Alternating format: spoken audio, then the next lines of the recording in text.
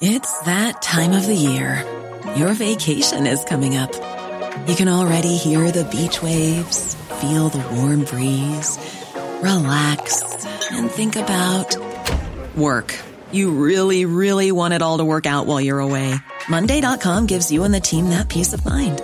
When all work is on one platform and everyone's in sync, things just flow. Wherever you are, tap the banner to go to Monday.com.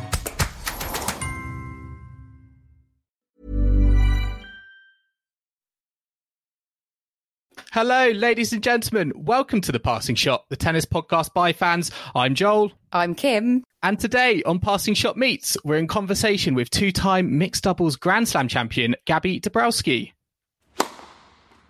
Please take your seats quickly, ladies and gentlemen. Thank you.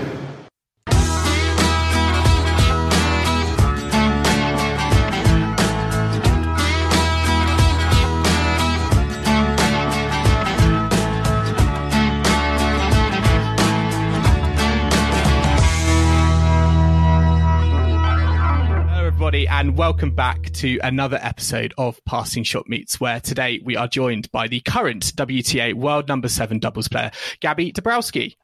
Many of you, of course, will know Gaby as a two-time Grand Slam champion, having won the 2018 Australian Open and 2017 French Open mixed doubles titles.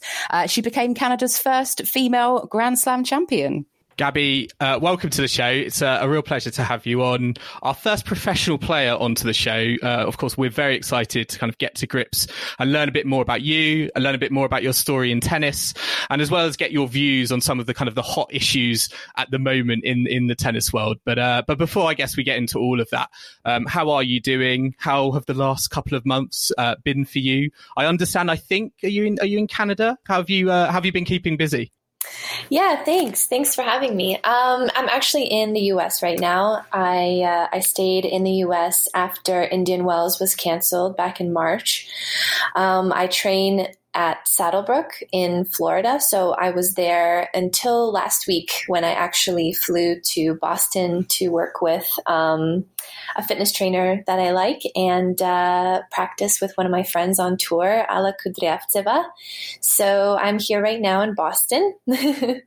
Very nice. I'm a big fan of Boston myself, and it's good that you've been, keeping busy and getting back out onto the court. And well, I assume you've been on a court the whole time if you've been at your training base. Is that correct? You haven't been sort of stuck inside like some of the other players? I've definitely been very lucky, and I could have been on the court, but I chose not to be on the court that much.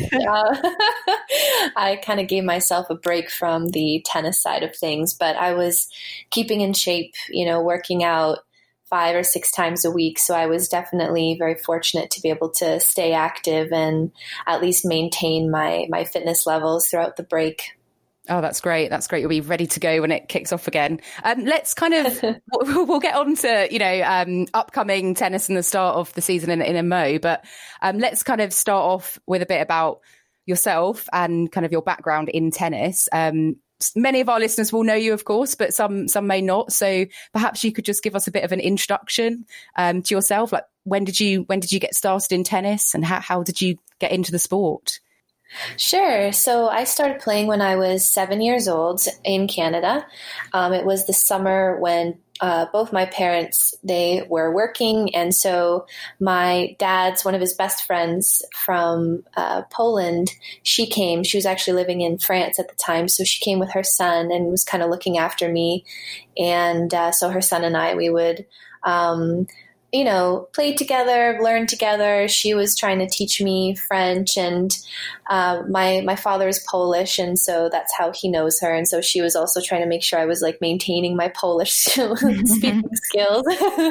But got kind of bored of that midway through summer, and so me and her son's name is Christian. We went to the park that's like just 2 minutes from my house, and we started to try to hit the ball around. And I think that's sort of a different start than most tennis players, because usually somebody in their family plays, whether it's their parents or a sibling, and they get, dragged to the tennis courts, and then things kind of evolve naturally. But my situation was a little bit different.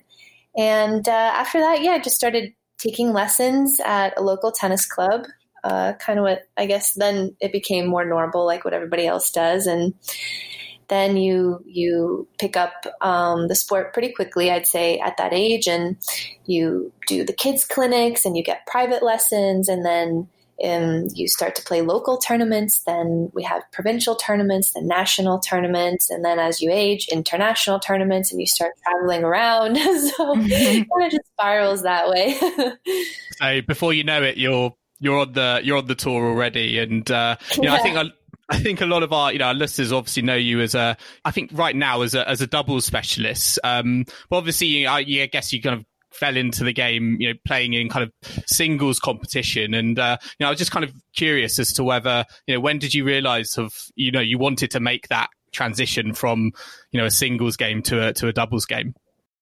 So I was in my early 20s, and when you grow up playing tennis, you don't necessarily think, oh, my number one goal is to be a doubles specialist. Your goals are always in singles, and then playing doubles is like a bonus and an extra and something fun that you kind of add on to. So when I was growing up, it was my goal to be good in both singles and doubles. But there was a time in my early 20s when basically running out of money and I was floating around the 200 mark in singles, which meant I was getting into the Grand Slam qualifying, but never really going further than a round or so. And I just knew that to make it to the next level, I needed a coach to help me because I was pretty much going it alone, but I really could not afford one. So there was sort of a turning point when it was like, what do I do? I can't really continue like this because at 200 in the world, you don't make enough money to sustain yourself financially in the sport.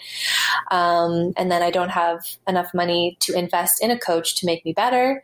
So what do I do? And had discussions with my parents and other people. And it was kind of like, well, why don't you try playing more doubles? Because your tennis skill set seems tailored a little bit more towards doubles. Like I have a very all court game. I'm not like a power baseliner. I love to be at net. I love drop shots and lobs and slices and kind of the more finesse side of the game. So that's kind of what I did. I ended up pursuing doubles more and putting singles on the back burner. And I was really fortunate enough to partner up with some amazing women who, maybe had been very highly ranked, but then their ranking had dropped. So they were coming back through like the ITF and the challenger level to try to build themselves back up again. So I was really lucky to partner with them. And it's funny because Alla Kudryavtseva, who I'm staying with in Boston, she was one of those people. I think she had been probably, very highly ranked in doubles and in singles before she got injured and was coming back. So that's one of the people I would say that helped me a lot. And then once you win some more tournaments, obviously your ranking improves and you just want to keep going. And it was always my goal to play all the big tournaments on tour and the slams and maybe even the Olympics. And so doubles became my gateway to that. And luckily I was able to achieve it.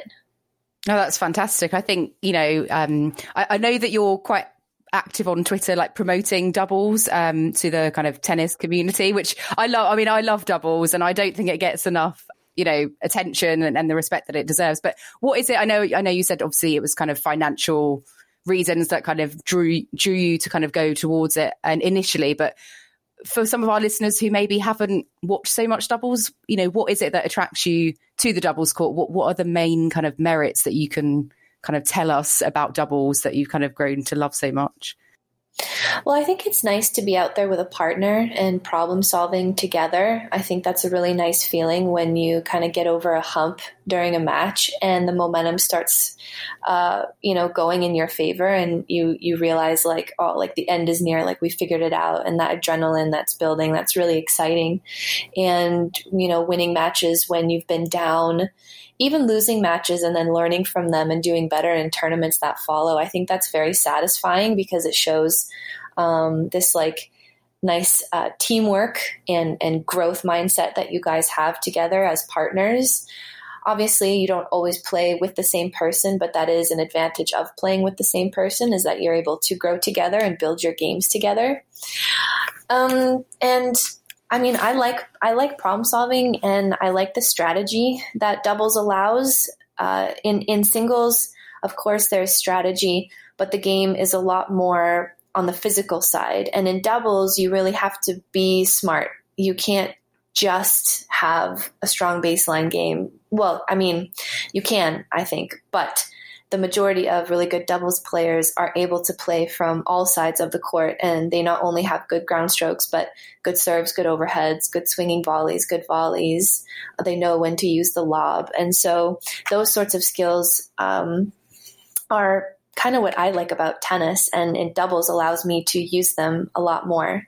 Yeah, I think what's so great about doubles is, you can use the whole court, including the tram lines, and that almost opens it up to, as you said, kind of the finesse and the angles, and being able to have the variety that you might not be able to get, on a singles court. Just kind of talk to us just briefly about, you've just told us about the brand of tennis that you play, in terms of you like to be at the net, you like to do the finesse shots. Is that something kind of you have worked on over the years, or did you kind of go into kind of the doubles game, with that already? And, when you kind of look at, what your kind of strengths are you looking to find, ideally a partner who has a different brand of tennis, so you can, bring two different brands of tennis to a tennis court? Yeah, in terms of partners, for sure, somebody who complements your game, someone who can balance you out is definitely a good option. I don't think there's necessarily like a perfect formula for the perfect doubles team, because I think there are teams that play similarly that can be really good as well. But I do think that finding that balance can be helpful, because then you can set each other up. If I play with somebody who's very strong from the baseline, they can set me up at the net and I can put the volleys away. Whereas someone who has less power from the baseline, their strengths would probably be up at net. So we need to position ourselves a little bit differently to win the point. In terms of my game evolving, I think, honestly, since I was young, I always loved coming to the net. I always loved using those shots. It's sort of been ingrained in me. I think also growing up in Canada, where so much of the year you have to play indoors, and sometimes you couldn't get court time. So I would do things like in the basement of my house with my dad. And so we would set up like the ball machine in the corner of the basement. We put like a curtain over the wall so we don't kill the wall. And the ball machine would just fire balls at me, and I would have to react. So maybe some of my reactionary skills grew then. We had like also this little volleyball net, but we put it like, so it was in line with the ground. And so it was kind of these like little makeshift drills that I would do at home that were probably more for somebody who was going to take the ball out of the air more than let it bounce, maybe, because you're just limited on space. But I think over time, I just maybe figured out a way to use those skills more in doubles than I was ever able to in singles. I have to say, I think when you see a doubles match and all the players are at the net, I think it almost creates like the most thrilling sort of points for fans, and it always kind of opens it up. It can always open up to kind of really exciting moments. And let's just move on really now to this season. We're kind of coming back into the tour, and with the tour starting up again, and particularly with the Grand Slams. And one of the reasons actually we wanted to bring you onto the show was, I know you've been quite vocal on Twitter about doubles, and particularly with the US Open and kind of all the recent announcements going on. Now, for our listeners who might not be aware, the fact that the US Open at the moment, currently, there's going to be no mixed doubles. The draws for the men's doubles and ladies doubles are going to be restricted and shrunk down. There's going to be no qualifying.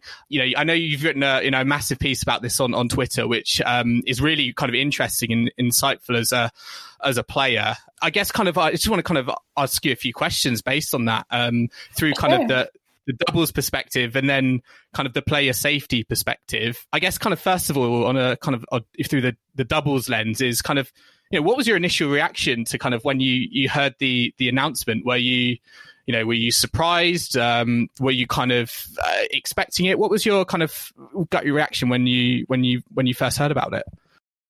When I first heard about it, we had a meeting with the US Open, USTA, and that was a few weeks, I think, before the official announcement.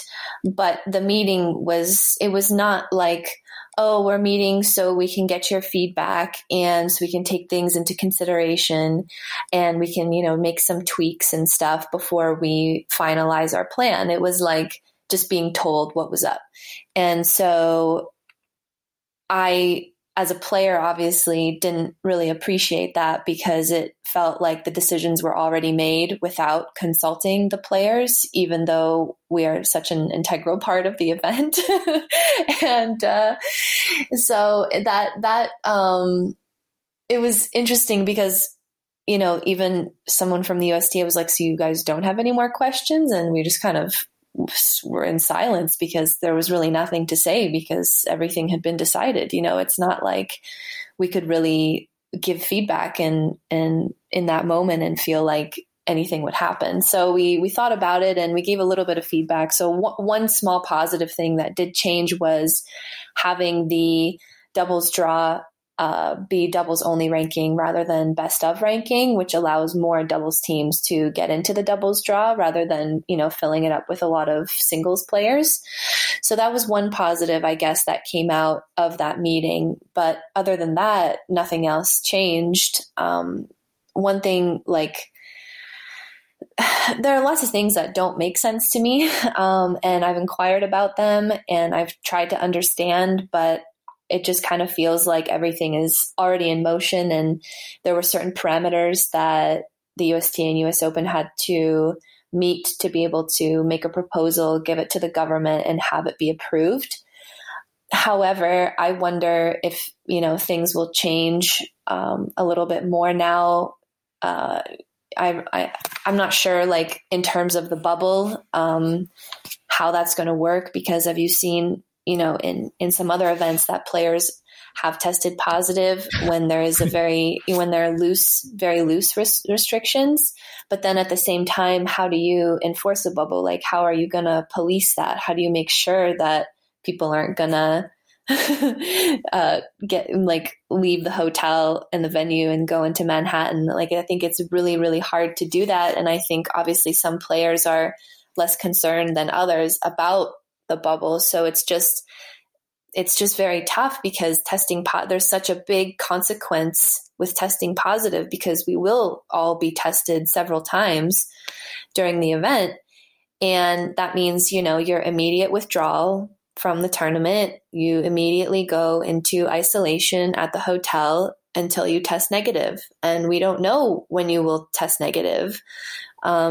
That could be 2 weeks. It could be 5 weeks. I've heard that some people have even had it for longer.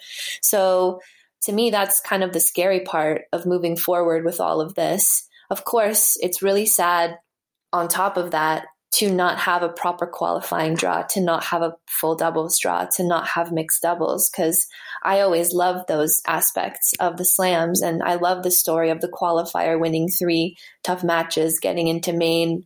That sets them up for the rest of the year. That allows them to invest more in themselves and be better players. Maybe that meant they have just broken into the top 100 for the first time.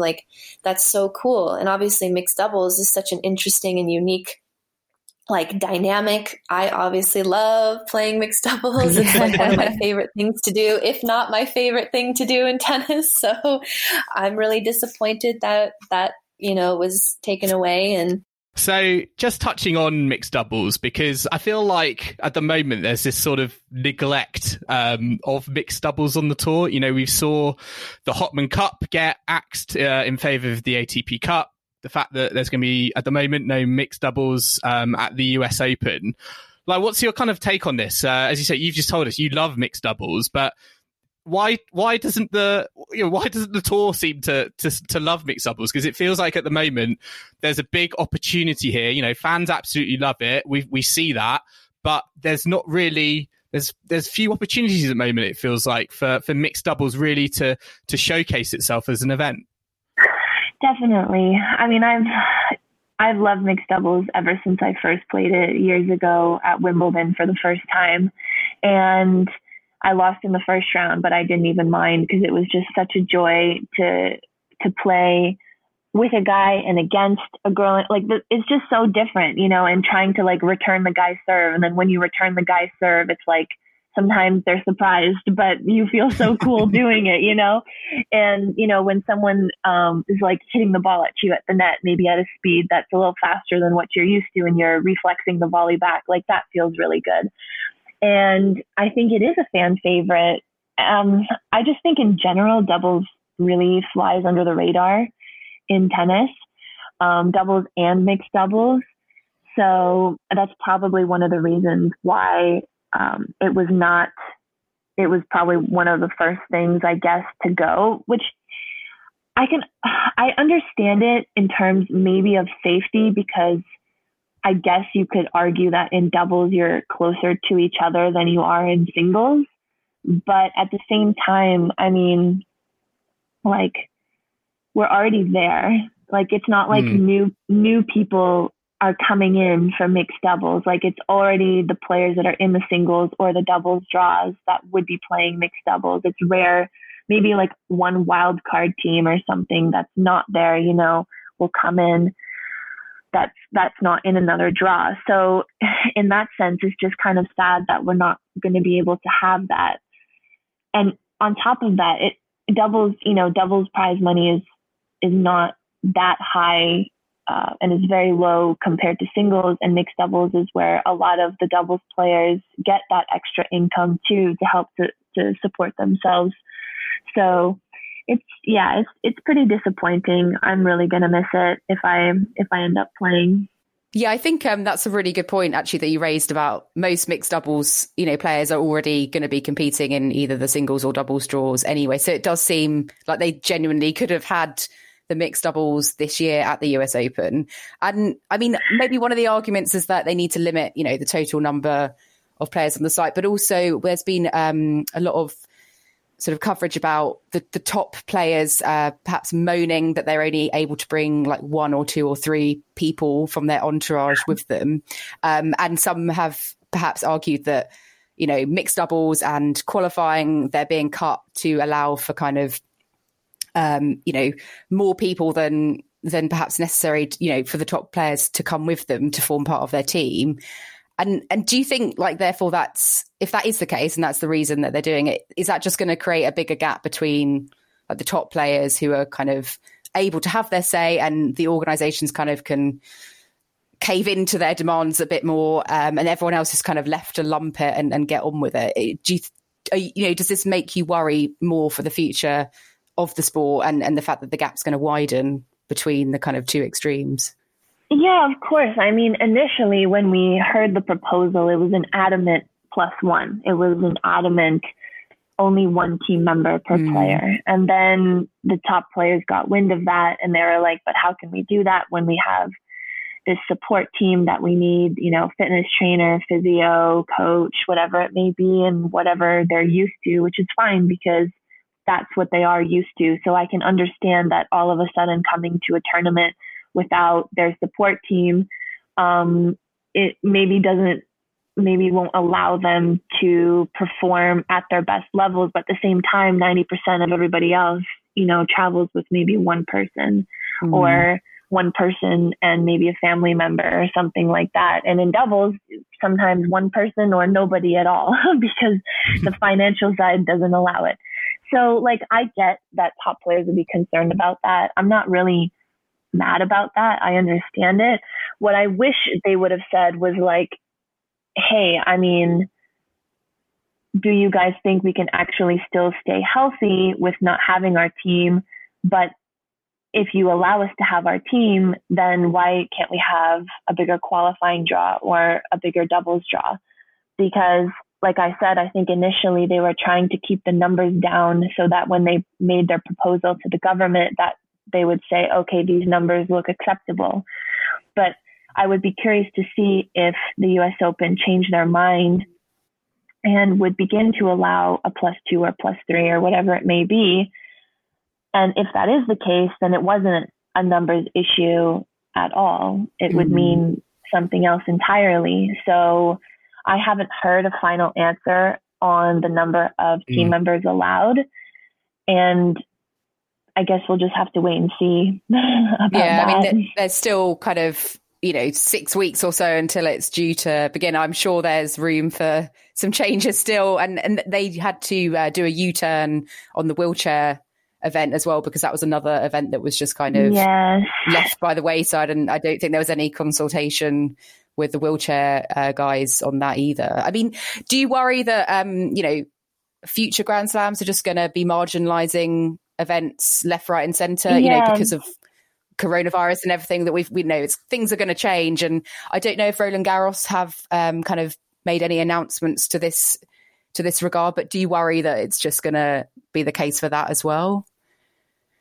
I think it's very possible that it could set a precedent, like you said, in these times.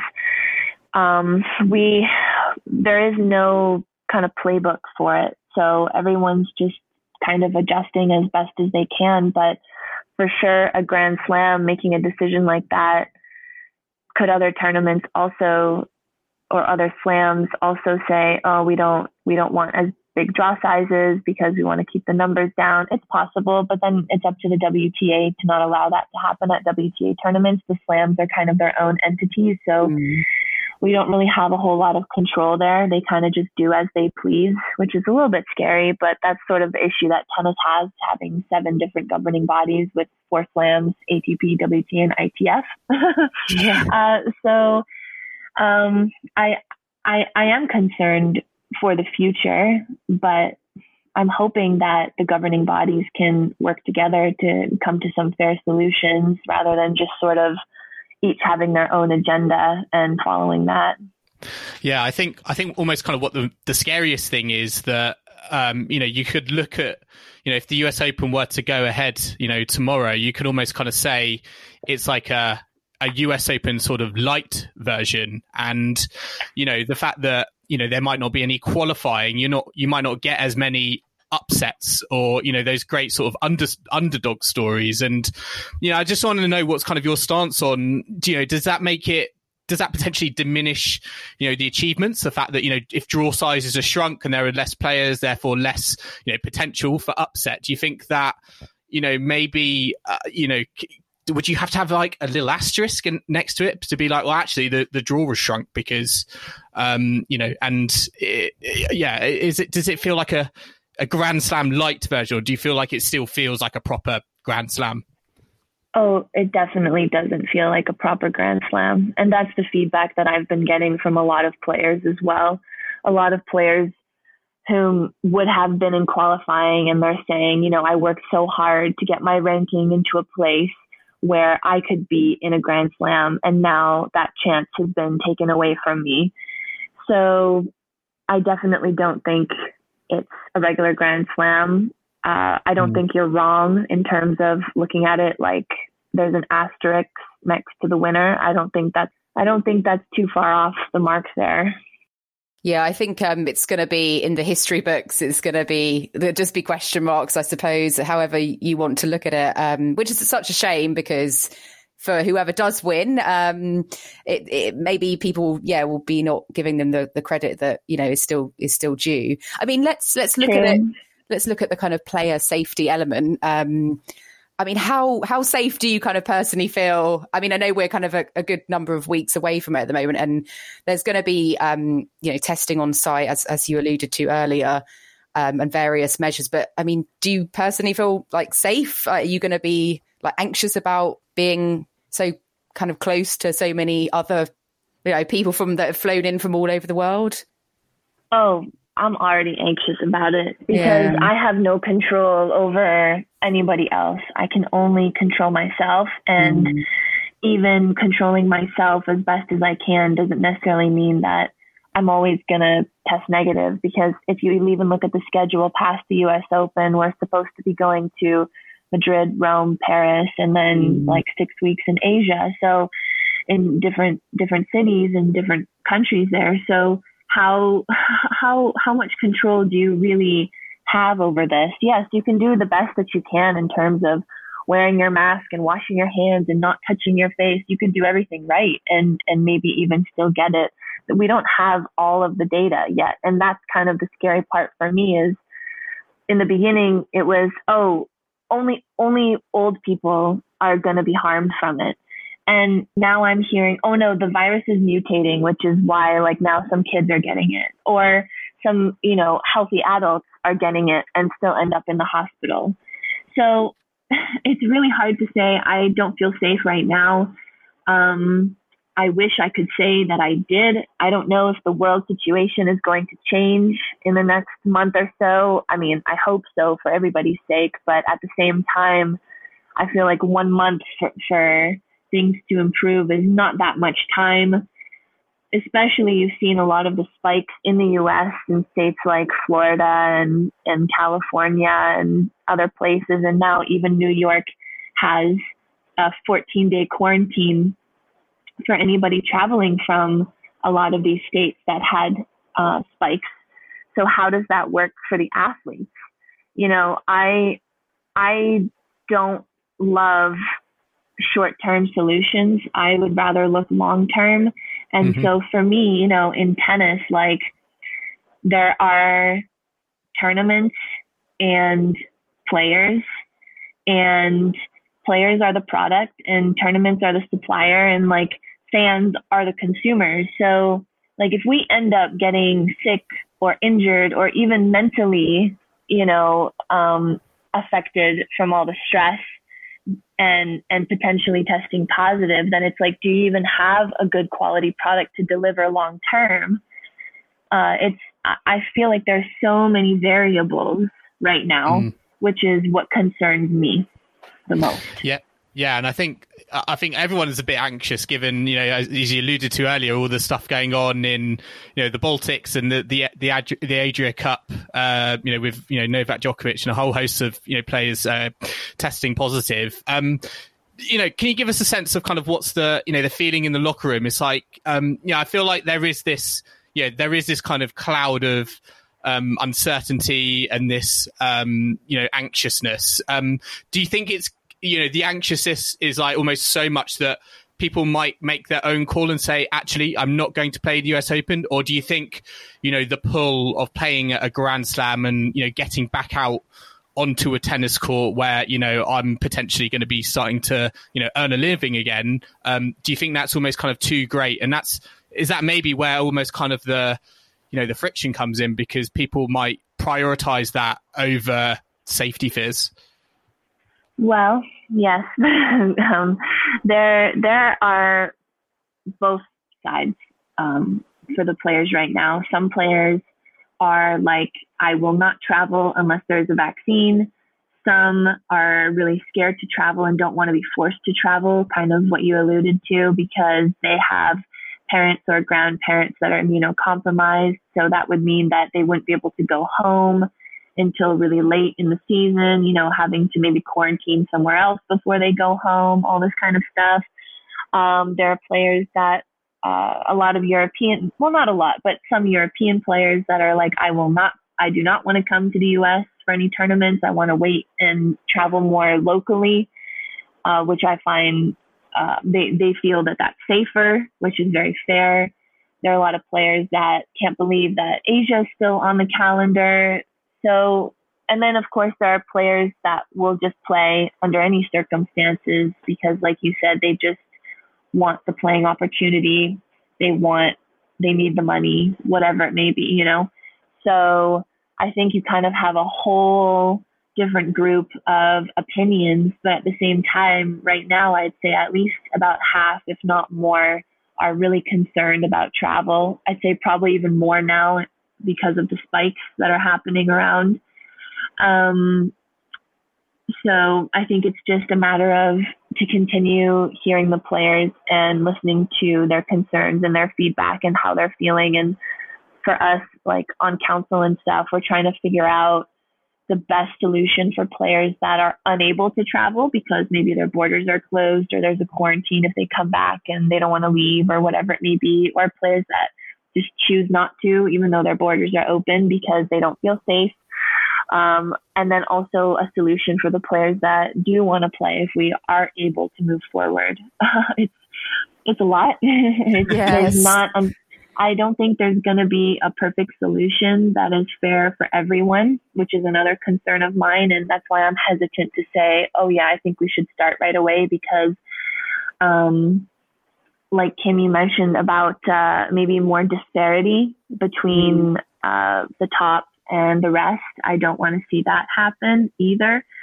So there's just really a lot to kind of take into consideration. And I've reached out to players, and we've sent out a survey, and I think we're going to send out a follow-up survey this week or next to gain more feedback and kind of see the pattern of thinking, or try to create a pattern of thinking and see if it's improving or it's getting worse and stuff like that.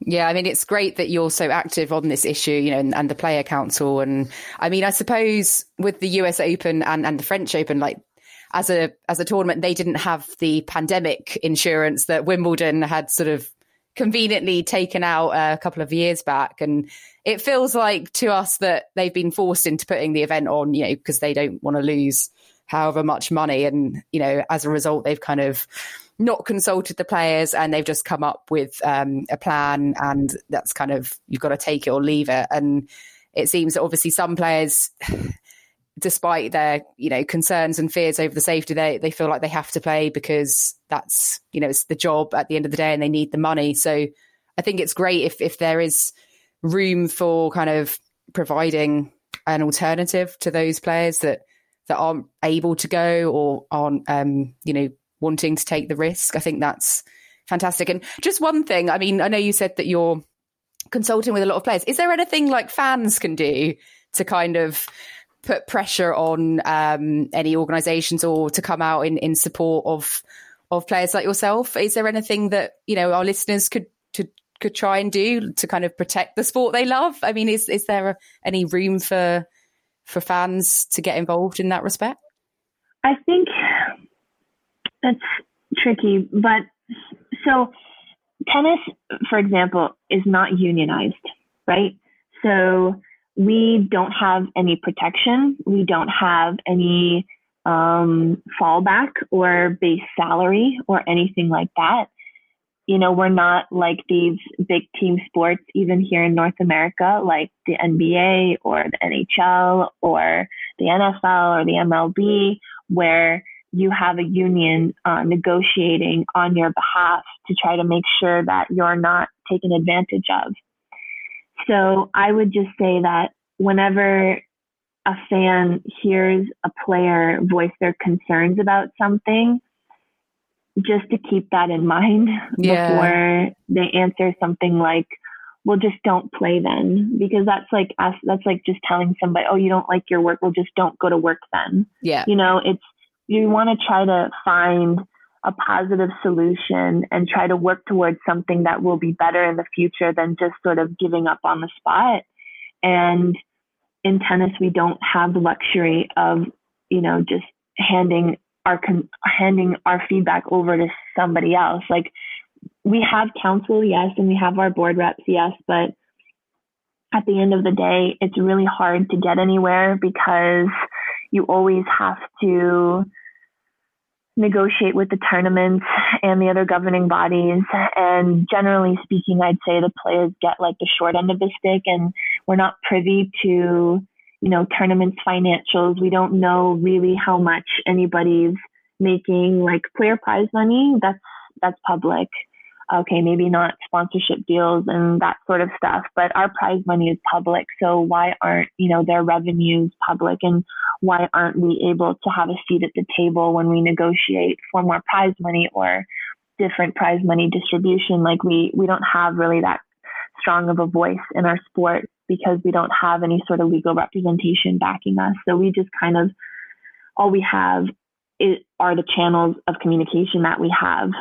So just for fans to keep in mind that we're really just fighting for what's fair. We're not trying to be greedy. We are appreciative of the sport.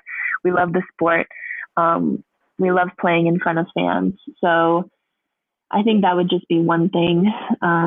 After receiving some feedback after I posted publicly about stuff, I guess, and certain comments that I've seen posted on other people's you know, tweets or Facebook messages or stuff like that. So Yeah, I think it's certainly an opportunity to evolve, from a player council to something bigger, something greater that kind of gives more, protection to players.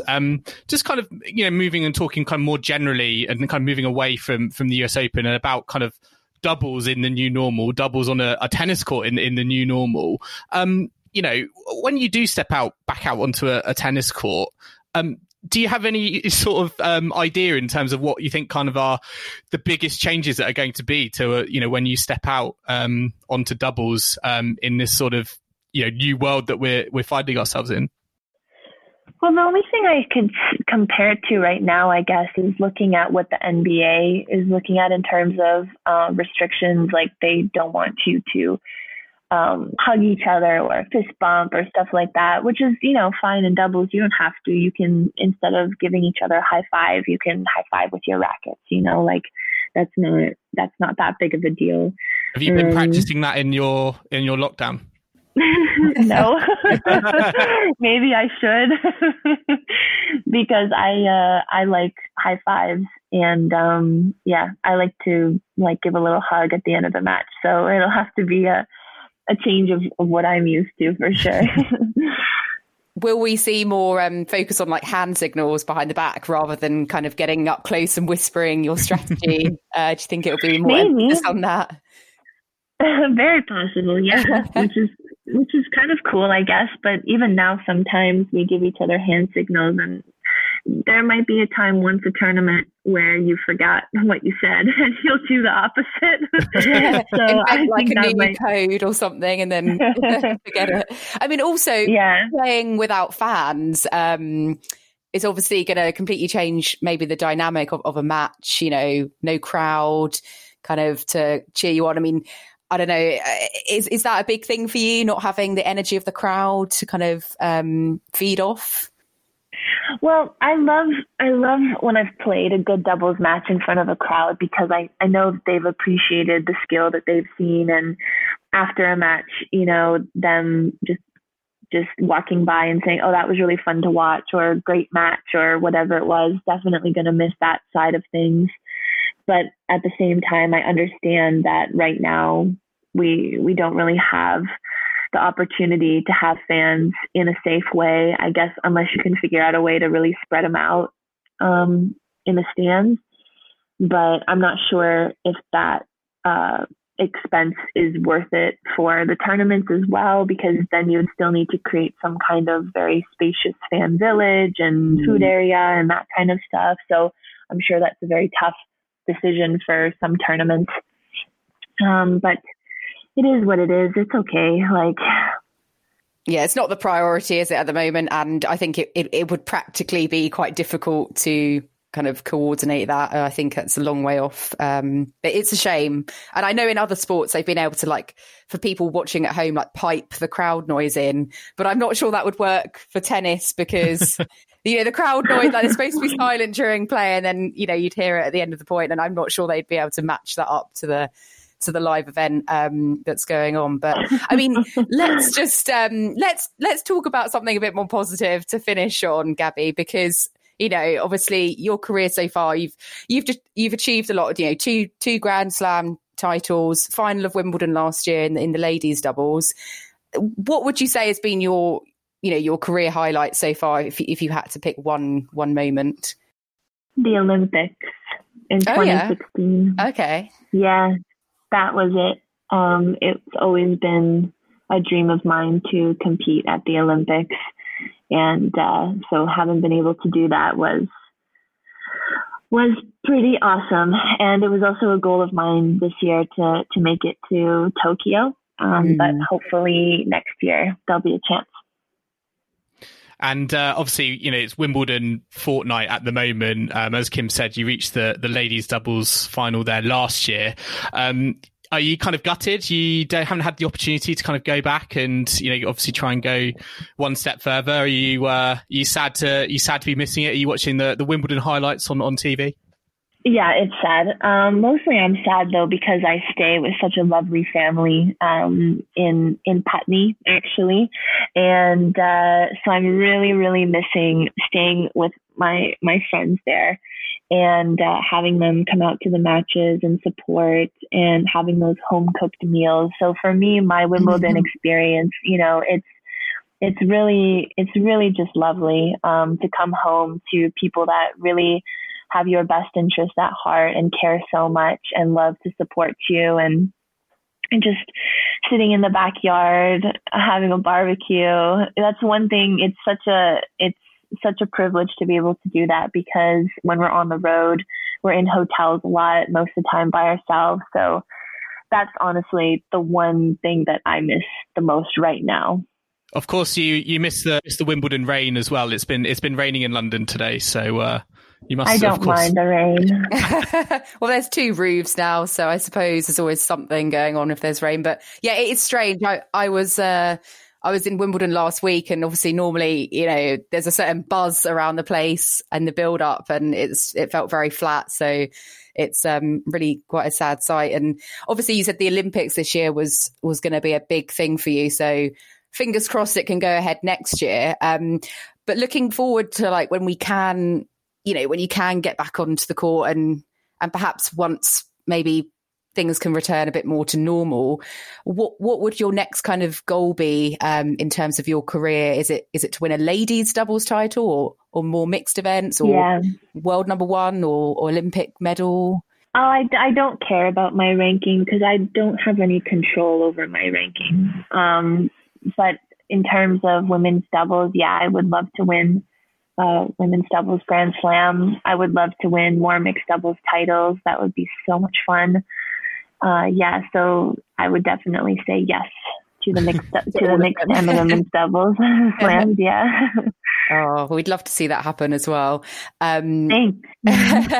And I mean, it's been fantastic talking to you, Gaby. And, I think your insight on everything that's going on, with the US Open and all the kind of announcements that have been made is just so valuable. And I think our listeners will really appreciate your views. And also I've always been like a fan of doubles, as I said, and I think it deserves a lot more, justice. And normally at a slam, I can tell you, I'm normally to be found on a kind of outside court, sort of watching a bit of an epic doubles match going on. I find it often a lot more entertaining than seeing kind of a singles match, for 5 sets. I think doubles just provide so much more variety and fun. But we're just going to end on a really non-tennis related question, which we're going to ask all our guests, our future guests, but you're the first. And, we are a British tennis podcast. And of course, that means we do love our tea. So we have to ask you, Gaby, are you a tea drinker? And if you are, what's your favourite sort of tea that you like to have? I love tea. So I'm glad you're asking this and not anything about coffee, because I know nothing about coffee. And I don't know anything about coffee either, so. I love every single kind of tea, to be honest. Right now, though, I'm really enjoying tea. It's called Egyptian licorice, but like licorice in your tea adds this kind of like smoothness and natural sweetness to it. So when I have my tea, I don't put anything in it normally, unless it's like a really, really bitter, maybe black tea, then I'll add a bit of sugar. But otherwise, I just drink any tea straight up. Usually in the morning, I like to have green tea, and then mid-afternoon or in the evening, have something a little sweeter. So right now any tea that has licorice in it is kind of what I've been buying. Oh, that's fantastic. I'm not much of a licorice person myself. I've had a few teas of fennel in, so maybe I'll have to check it out. But I think that'll be a tough one to beat with your Egyptian licorice there. So thank you very much. And Gaby, where can our listeners follow you on social media? I think, is it mostly Twitter that you're kind of active on? What's your handle? Yeah, I have the 3 major ones, Twitter and Instagram and Facebook, but I guess I'm most active on Instagram and Twitter, I'd say. So it's just Gaby Dabrowski, so GabyDabrowski.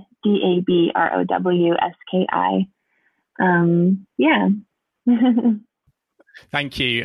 Listeners, I really hope you've enjoyed listening to this latest episode of Passing Shot Meets. It's been really great having you on, Gaby. Really interesting insight into the world of tennis, particularly on all of the issues with the US Open. So yeah, thanks for coming on. Thank you so much for having me. It was really nice to chat to you guys. Thanks for being tennis fans. No worries. Thank you. And listeners, if you've enjoyed listening to this latest episode of The Passing Shot, of course, remember to subscribe to us on Apple Podcasts, Spotify, wherever you listen to us. And if you are on Apple Podcasts, make sure to leave us a rating and comment. Yep, and you can also follow us on social media at Passing Shot Pod. We're on Twitter, Instagram and Facebook. And if you want to ask us anything, you can also email the show, passingshotpod@gmail.com. And we'd love to hear your thoughts about this episode and about everything that's going on in the tennis world in general. So do get in touch. But in the meantime, thanks for listening. And we hope you're safe. We hope you're well. And we'll be back again shortly. Thank you and goodbye.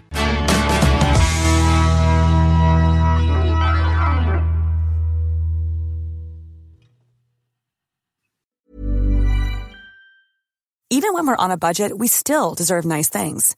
Quince is a place to scoop up stunning high-end goods for 50 to 80% less than similar brands. They have buttery soft cashmere sweaters starting at $50, luxurious Italian leather bags, and so much more. Plus, Quince only works with factories that use safe, ethical, and responsible manufacturing. Get the high-end goods you'll love without the high price tag with Quince. Go to quince.com/style for free shipping and 365-day returns.